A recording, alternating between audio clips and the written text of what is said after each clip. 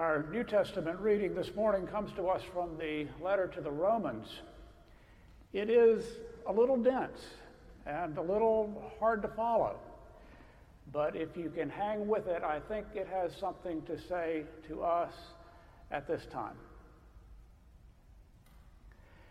Since we are justified by faith, we have peace with God through our Lord Jesus Christ, through whom we have obtained access to this grace in which we stand, and we boast in the hope of sharing the glory of God. And not only that, but we also boast in our sufferings, knowing that suffering produces endurance, and endurance produces character, and character produces hope, and hope does not disappoint us. Because God's love has been poured into our hearts through the Holy Spirit that has been given to us. For while we were still weak at the right time, Christ died for the ungodly. Indeed, rarely will anyone die for a righteous person, though perhaps for a good person someone might actually dare to die. But God proves his love for us in that while we were sinners, Christ died for us.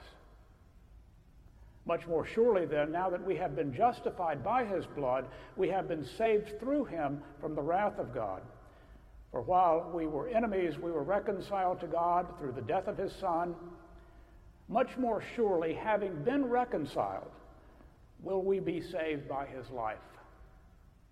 But more than that, we even boast in God through our Lord Jesus Christ, through whom we have now received reconciliation. The word of our Lord. Thanks be to God. Let us pray. O Lord, bless to us the words of my mouth and the meditations of our hearts, that they may be found now and always acceptable in your sight, O Lord, our rock and our Redeemer. Amen. The discussion had gotten pretty heated. I was leading a class when I was pastor of the Geneva Church, and we had strayed into some rather controversial topic on biblical interpretation. I don't even remember what it was, but like I say, the conversation had gotten pretty heated. And finally, one man spoke up. I'm pretty sure he was kidding, but he spoke up and he said, "I think this can all be settled by a bumper sticker I saw last week. God said it, I believe it, that settles it." Well, if you get your theology from bumper stickers, then the book of Romans is probably not for you. This letter is dense and complex, and sometimes it's just downright hard to understand. And that's good. It's good because it reminds us that God is hard to understand. God is not easy to understand because our view is always partial. It's always limited. It's hard to think of God in any way except through our own experiences. Our experiences are the only frame of reference we have. And that's what prompted Karl Barth, the great theologian of the last century, to say, God is not man uttered in a loud voice. Or as Flannery O'Connor, that great Southern writer, put it from the other direction, a God you understood would be less than you. Even though we are created in the image of God, God is not us. Sometimes God defies the laws of nature, the resurrection. Sometimes God defies the rules of logic. He reconciles us through the death of his Son.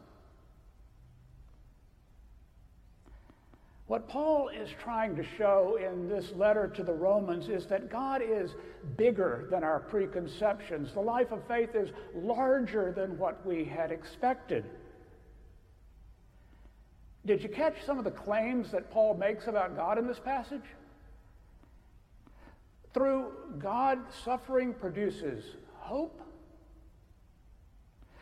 That Christ did not come for religious people, but for the ungodly. That God's first move is to reconcile with his enemies. These are upside-down understandings of the way the world works. And to believe them, we have to have a little imagination for another reality, for a larger reality. The trouble is, our culture, our social media, our political system shout so loud at us and throw these stark images at us every day that say reality is us, them.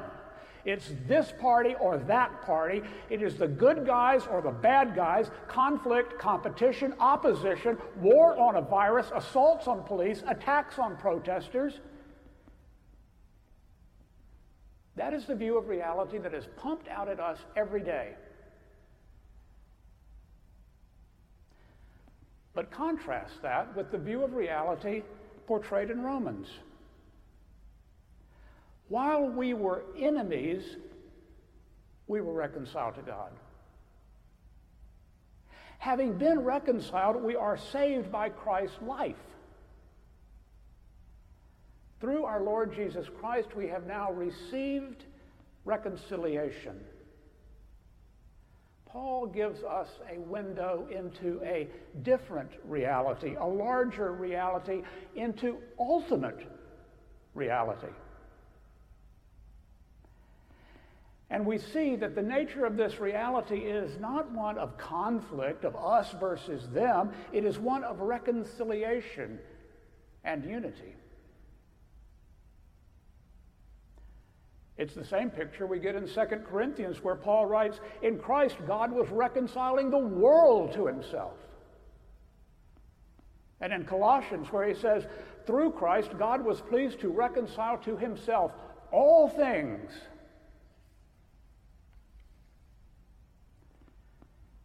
And isn't it what Jesus prayed for on the night before he was executed? May they all be one.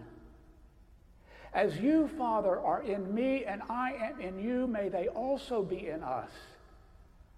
I in them, you in me, that we may become completely one.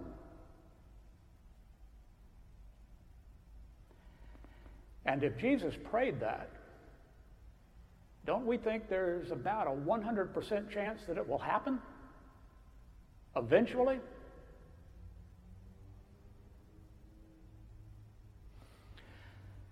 I'm blessed with having some real clear memories of times when I was very young. And one of those times was when I was probably 3 or 4 years old. I was playing in my sandbox while I was being cared for by a man named Kerry Easterling.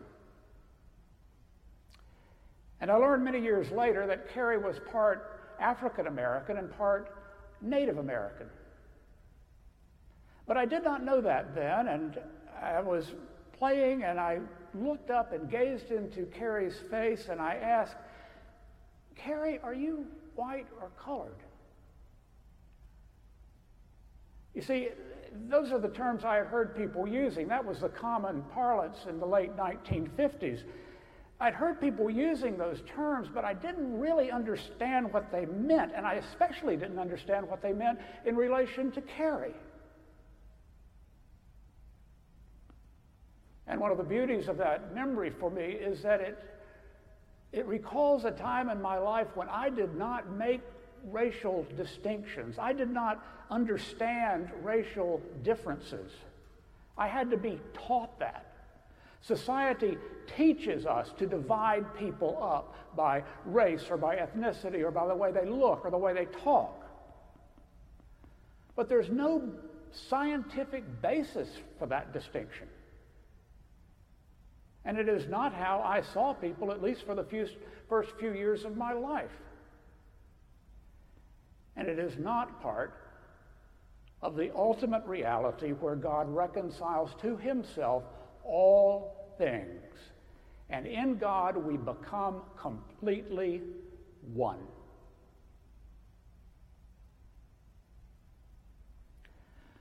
So the question is, if that is the nature of ultimate reality, how do we live that now? Now, when we are at this inflection point for racial and social justice in our society, when things could go one way or another, how do we live into that ultimate reality now?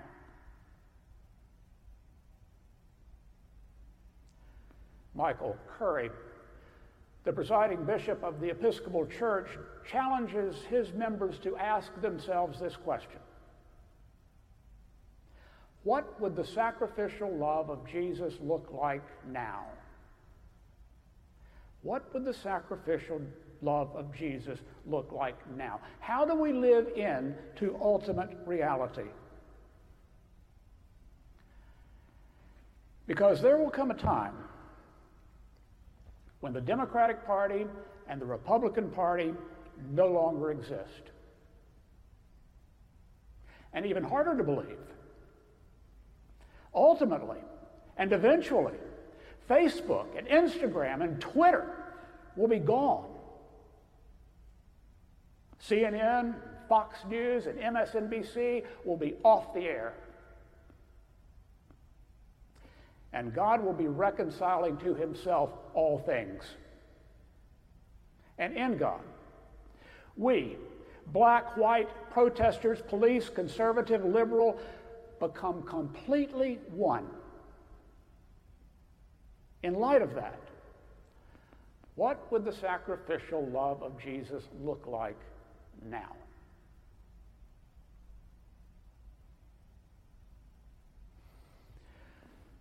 Will Willimon was pastor of the Methodist Church in Myrtle Beach, and he tells the story of a woman and her family who attended that church when they would be vacationing there. And he asked her one time after the service how she had come to that church, and she said that, well, she'd heard about it, and she felt that it was the only church on the beach where a black family would feel welcome. And he went on to learn that she had had a rough life. She had experienced firsthand oppression and tragedy and hatred. And one summer she arrived with her family, but her husband was not there, and he learned that the husband had died that year after a difficult illness. Her only son had been incarcerated, and she was now caring for her two young grandchildren. And as Willimon listened to her explain what had happened over the course of that year, he could not help feeling overwhelmed for her and wondering how she was going to get through all of this. And then she said this: I know God will make a way for us. I found that when I've reached out, he's been there. Not always when I wanted him, but always when I absolutely needed him. He doesn't always come on time, but he always comes. Oh, I'll make it with his help. Yes, I will.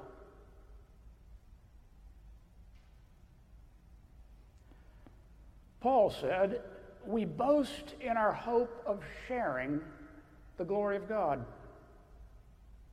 And not only that, but we also boast in our sufferings, knowing that suffering produces endurance, and endurance produces character, and character produces hope, and hope does not disappoint us.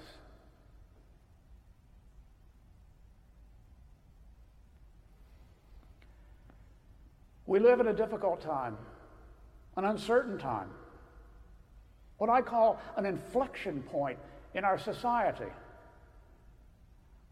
We don't know how it will turn out, how it will resolve, how it will reconcile. But we will make it. We will all make it with God's help. Yes, we will.